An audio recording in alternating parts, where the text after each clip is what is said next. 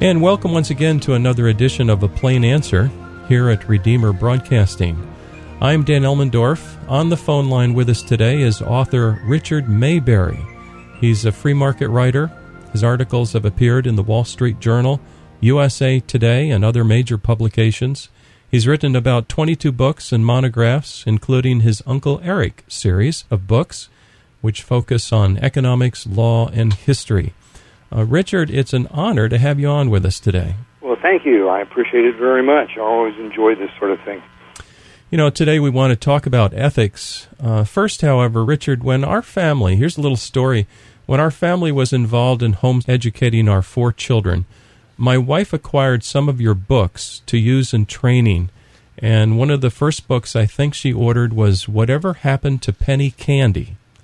She used that book, and one of our kids was especially inclined towards entrepreneurship, working very hard as a young man, and it was so beneficial, him reading that book, which was kind of formed like a series of letters from this Uncle Eric to his niece or nephew, Chris. And we just want to thank you for that book and some other books that you've written in the past. Yeah, well, I appreciate that. Thanks very much. The books they've sold better than 500,000 copies now, and I get a lot of those kinds of comments about them. I think that Whatever Happened to Penny Candy is like in its 8th edition now or something like that. Yeah. It's been surprising to me that it's what the publishers call evergreen. Oh, that's great. It just goes on from one generation to the next. Well, we really benefited from it, and our son hired workers to work along with him at a young age. He had his learner's permit, and one of the workers had their license so that he could be with Tim as he drove to the jobs. It was just an amazing thing. You have done a lot of work on ethics, and that's what we'd like to talk about today. You run the Early Warning Report website. And I'm just wondering today, I don't even know how to get started, but maybe you can describe, as you see it, the bigger picture of what is happening in the world regarding economics, ethics, war, whatever you'd like to talk about today. Yeah, okay. The website that you referred to for Early Warning Report is actually the website for a investment newsletter that we've been publishing about 25 years. And that newsletter has been successful because it has a very broad world view, and it gets deep into the actual causes of the things that are happening in the world, and therefore gives you a more clear picture of what your investments are likely to do. So one of the big questions that's been in my mind for those whole 25 years, and a lot more than that, is the whole world seems to be going downhill in a lot of ways, and it's now, to the average person, it's become apparent that that's what's happening. And the question is, what's the root cause, the fundamental reason why the world seems to be going to hell in a handbasket? And I think that the conclusion that I came to, which was probably, 15 years ago, I became confident that the root cause of the decline of civilization is that people have abandoned the very idea of ethics. Mm-hmm. And what I should talk about here now is when I'm talking about ethics, I'm not talking about morals. If you look in a modern dictionary, you'll see, if you look up morals, it'll say ethics. If you look up ethics, it'll say morals. And the two words have become politicized, and they're now regarded as synonyms. But that's very far from the truth. The word ethics is from the Greek word ethos, which means the essential character of something.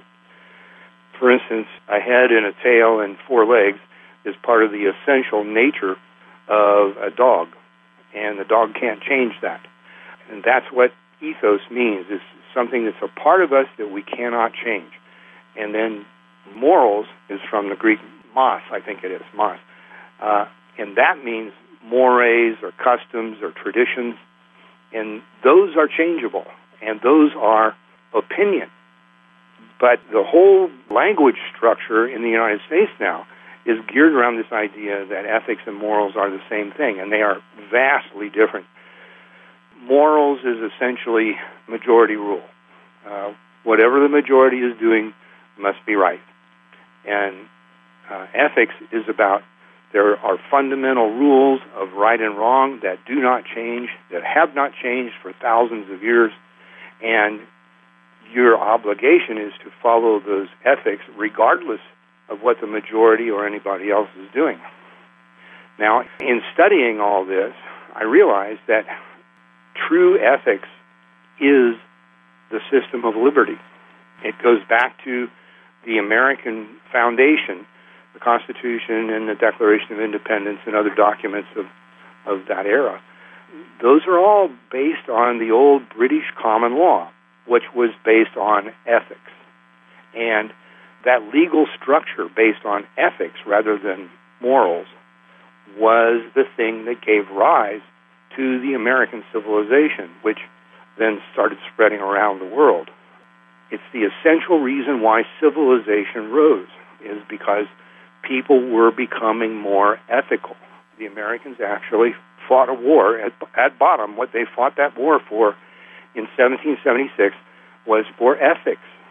The American writer Thomas Paine of that era, who was so influential, he made the comment one time that in America, the law is king. And by that, what he meant was the old British common law, which was based on ethics, that the American system was about true right and wrong, not about just some politicians getting together and making up laws out of thin air. And what happened in America was that in the 1960s, the Supreme Court made a couple of decisions saying that the public schools could not teach a religion, which was, I think, obviously a good decision because, whose religion would they teach? There are hundreds and hundreds of religions. So when the Supreme Court did that, they accidentally threw the baby out with the bathwater, because in American culture, ethics was mostly extracted from religion. And so when religion was thrown out of the schools, ethics was thrown out along with it. And as of the 1960s, it actually became illegal, therefore, to teach ethics in the public schools. And today, you see the result. The nature of my work requires me to talk to a lot of business people, a lot of business owners, and they all have the same complaints, and that is that they can't find ethical employees. They all complain about lying and stealing and refusing to follow instructions, profanity in front of the customers, vandalism, breaking agreements, harassment of other employees, gold bricking. It's just this long list of terrible behaviors that most of the job applicants come to the job with. And the employers are just tearing their hair out. And also, on top of this, ever since I wrote the book, Whatever Happened to Justice, which is my favorite of the Uncle Eric books, I've had people who have asked me, this is a really great book. It's very enlightening. I love it. I give it to all my friends. It teaches me so much that I never knew. But at the same time, I'd like a day-to-day practical application that I can get through one day to the next in my own life, and I can also teach to my kids. A handbook on how to apply these ethical principles that once appeared in the common law that the United States was based on. And so I thought about that a lot of years. And then the complaints from business people just kind of got to be so overwhelming that I realized that it was time for somebody to do something about the ethics problem. And that's why we created this new company called Ethics Solutions. And it's about how to teach the employees the ethics that they need to be good employees. And it's a course of instruction that takes about 3 hours. and it's for the employer to teach the employee how to be ethical. Because if the employee doesn't get it from the employer, he's not going to get it anyplace, in all probability. So that's what the new company is about. It's called Ethics Solutions, and when the employee finishes the course, they are tested to see if they did absorb what they need to know to practice good ethical judgment. And then if they do pass the test, they're issued a certificate, and they are declared to be Ethics Solutions certified. It's very much the same thing as Underwriters Laboratories for electrical equipment. You've seen the UL label on these electrical appliances that indicate that the appliance is well designed. Well, the ES label is an indication that the employee knows how to practice good ethical judgment. What has happened is that in the process of beginning to get the word out about this, it's only about a month old, we have found that lots of other people want the ethics instructions, especially for their teenagers. And there are other people too, professional groups and many other groups who realize that most of them grew up without any kind of ethics instruction. And in fact, their parents grew up without any kind of ethics instruction, and they want it. They want to know how to use these tools, because that's one of the main things that came to me when I was doing all the research on this, is that the ethics aren't just a set of rules about you should do this and you should not do that. They are a set of tools for solving problems and for avoiding problems. And I think that if I could tell everybody one thing about Ethics Solutions is it will make your life an awful lot better, because you will be very clear in any given situation on what the ethical thing is to do or to not do. You got me thinking here about the structure of a building, let's say, and we talk about foundations, and if the foundation is not really down deep and below the frost line here in the Northeast and all of that, the superstructure will deteriorate and fall and collapse. You're emphasizing ethics is kind of like that. It's kind of like a foundation, a bedrock, and if we can build on that, then things will be much better. Yeah, that's exactly, that's my hope. Yeah. And I have a great deal of faith in it, because this isn't all just cooked up by Richard Maybury. No. The ethics that we teach are derived from what I refer to as venerable law. It turns out that every society around the world has a legal structure that they developed centuries ago, in many cases thousands of years ago.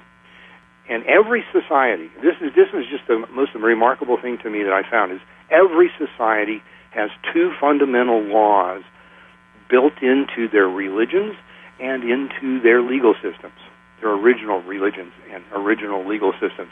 And the first law is, do all you have agreed to do. Well, that is the fundamental basis of contract law. And contracts are how economies are organized. The other law is, do not encroach on other persons or their property. I'll say them both again.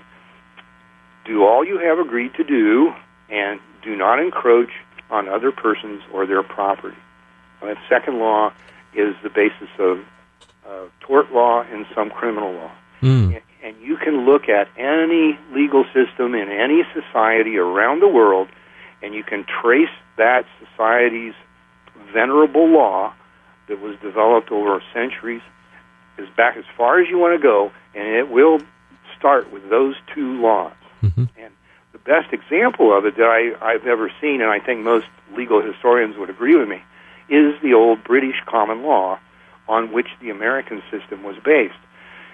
It did a better job of trying to stay consistent with those two laws than probably any other legal system in history, and that's what created the system of liberty, which led to industrial capitalism, which has given us this amazing standard of living that Americans have and that has spread around the world since then. And I'm trying to revive those two laws.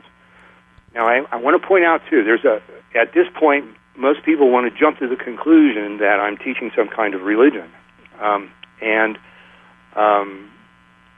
The fact of it is that while these two laws are taught by all religions, they are also scientifically verifiable. And anybody can do the experiment in your own life any day you want to do it, and you can see the results. All you have to do is take those two laws and violate them every chance you get, and then see what happens to your life. Does it get better, or does it get worse? Yeah, that's a good point. I would love to deal with people that their word is their bond, and that they will actually do what they agreed to do. And also, being a property owner, it's very important to me that whether it be other people or statism, does not encroach and take away my property. I've got a story, and it's kind of interesting. We live in the Mid-Hudson Valley of New York State, and our family has been here actually a long time. We were in the area before the Declaration of Independence, back in 1667. And some of our folks settled in a very fertile area in the Hudson Valley that later would be taken away from them by New York City as they formed the Shokan Reservoir. It's a beautiful reservoir, and I'm not against it, but they had to go through losing their land. And if there were any graves in that area, the graves were exhumed, the houses were burned to the ground or else moved. And so this strikes kind of close to home because my great-grandpa had to give up his land, give up his house, and he got booted out of his own land. So that's kind of close to home there. Yeah, that's an interesting story, a very vivid one. I'm sorry to hear it. Yeah, well, it's got the good and the bad. I mean, the good is a beautiful lake resulted, but the bad is now that the lake is there, there's all kinds of extra restrictions by those people that got kicked out, and you can't do much around the water supply because it is a water supply, and there's all kinds of police all over the place. But anyway, that kind of resonated with me. And another point about this venerable law, as you call it here, this second point of not encroaching on other persons or their property, it reminds me of the contrast between a free approach versus communism. Can you comment? How does communism view property? Well, I stick to the old definitions of the words communism, socialism, fascism, and the other systems. Mm-hmm. And to me, when I hear the word communism, I hear the original meaning of that, which was a utopian system in which there would be no government and everybody would love each other and they would share their property and life would be wonderful. And the actual, let's say, for instance, the actual name of the USSR was the Union of Soviet Socialist Republics. Mm-hmm. It was not the Union of Soviet Communist Republics. They were called communists by the West, but actually they were socialists. And right. The premise of socialism is that the government should own and control everything and everybody and take care of them so that they are happy. Mm-hmm. And what happened to America and the rest of the world, actually, was in the 1800s, socialism started to spring up again. It actually originated in the Roman Empire 2,000 years ago, but it sprang up again in America and a lot of other places. And at that time, the American system of liberty was spreading around the world, but socialism came along and just practically killed it dead. Mm-hmm. And you can come up to the year 1946 then, and at that point, I did some research on this once.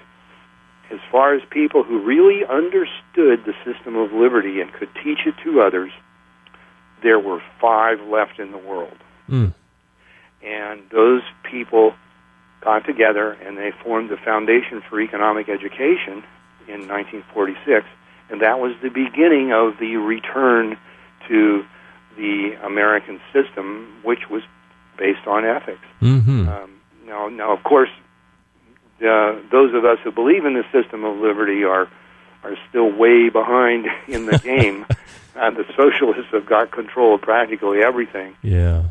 But the word is spreading. Everybody knows now that something is very, very seriously wrong with civilization itself.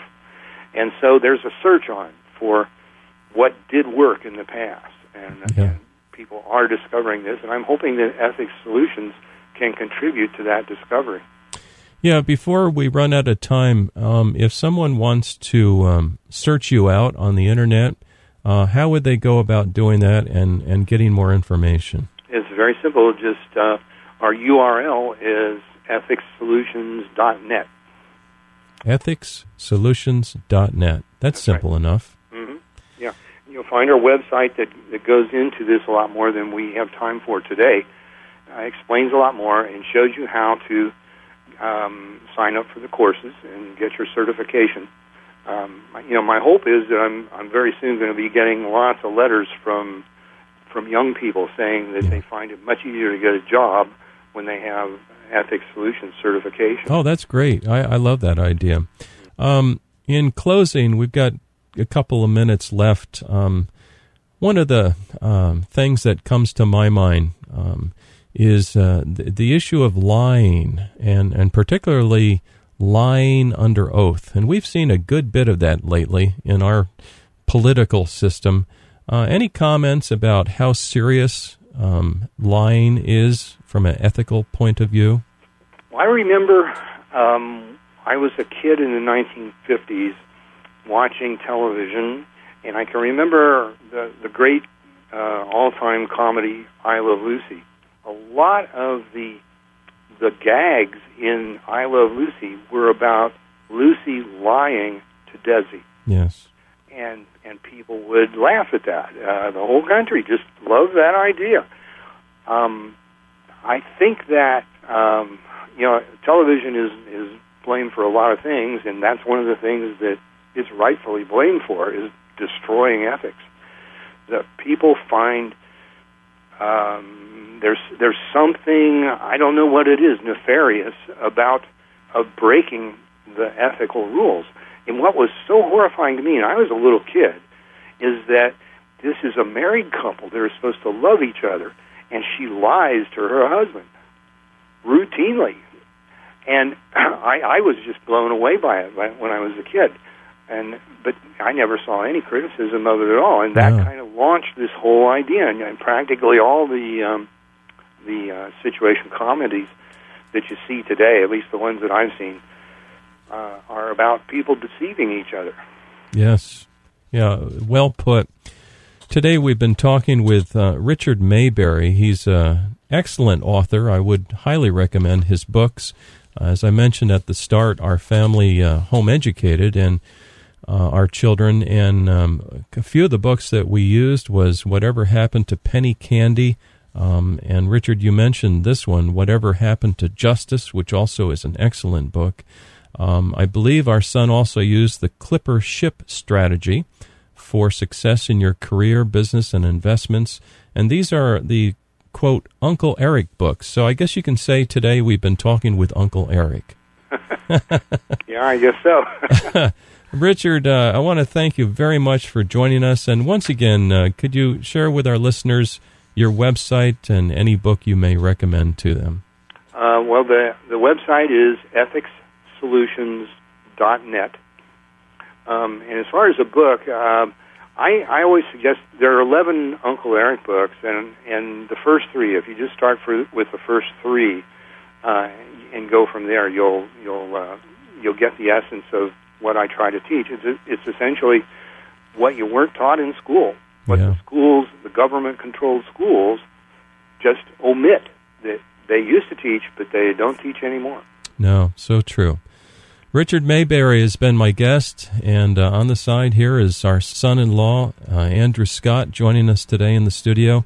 Richard, thank you so much for taking your time and joining our listeners today. Oh, I enjoyed it. You did a really great job here, and I appreciate you. You're getting the word out, and that's fantastic. Thanks a lot, Dan. And dear listener, join us next week for another edition of A Plain Answer. Feel that moisture seep down into your soul.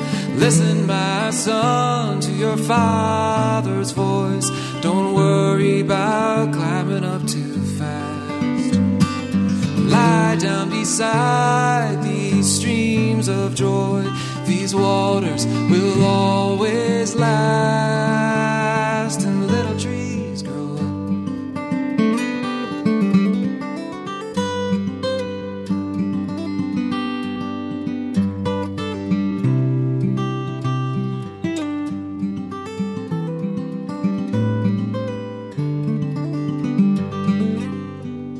And as the winds begin to blow and shake these peaceful shores, let that river flow and keep you stayed on course. Little trees grow up to be big ones, and big ones fall to the ground, and little boys climb up to the top of the world. And most of the time, most of the time come tumbling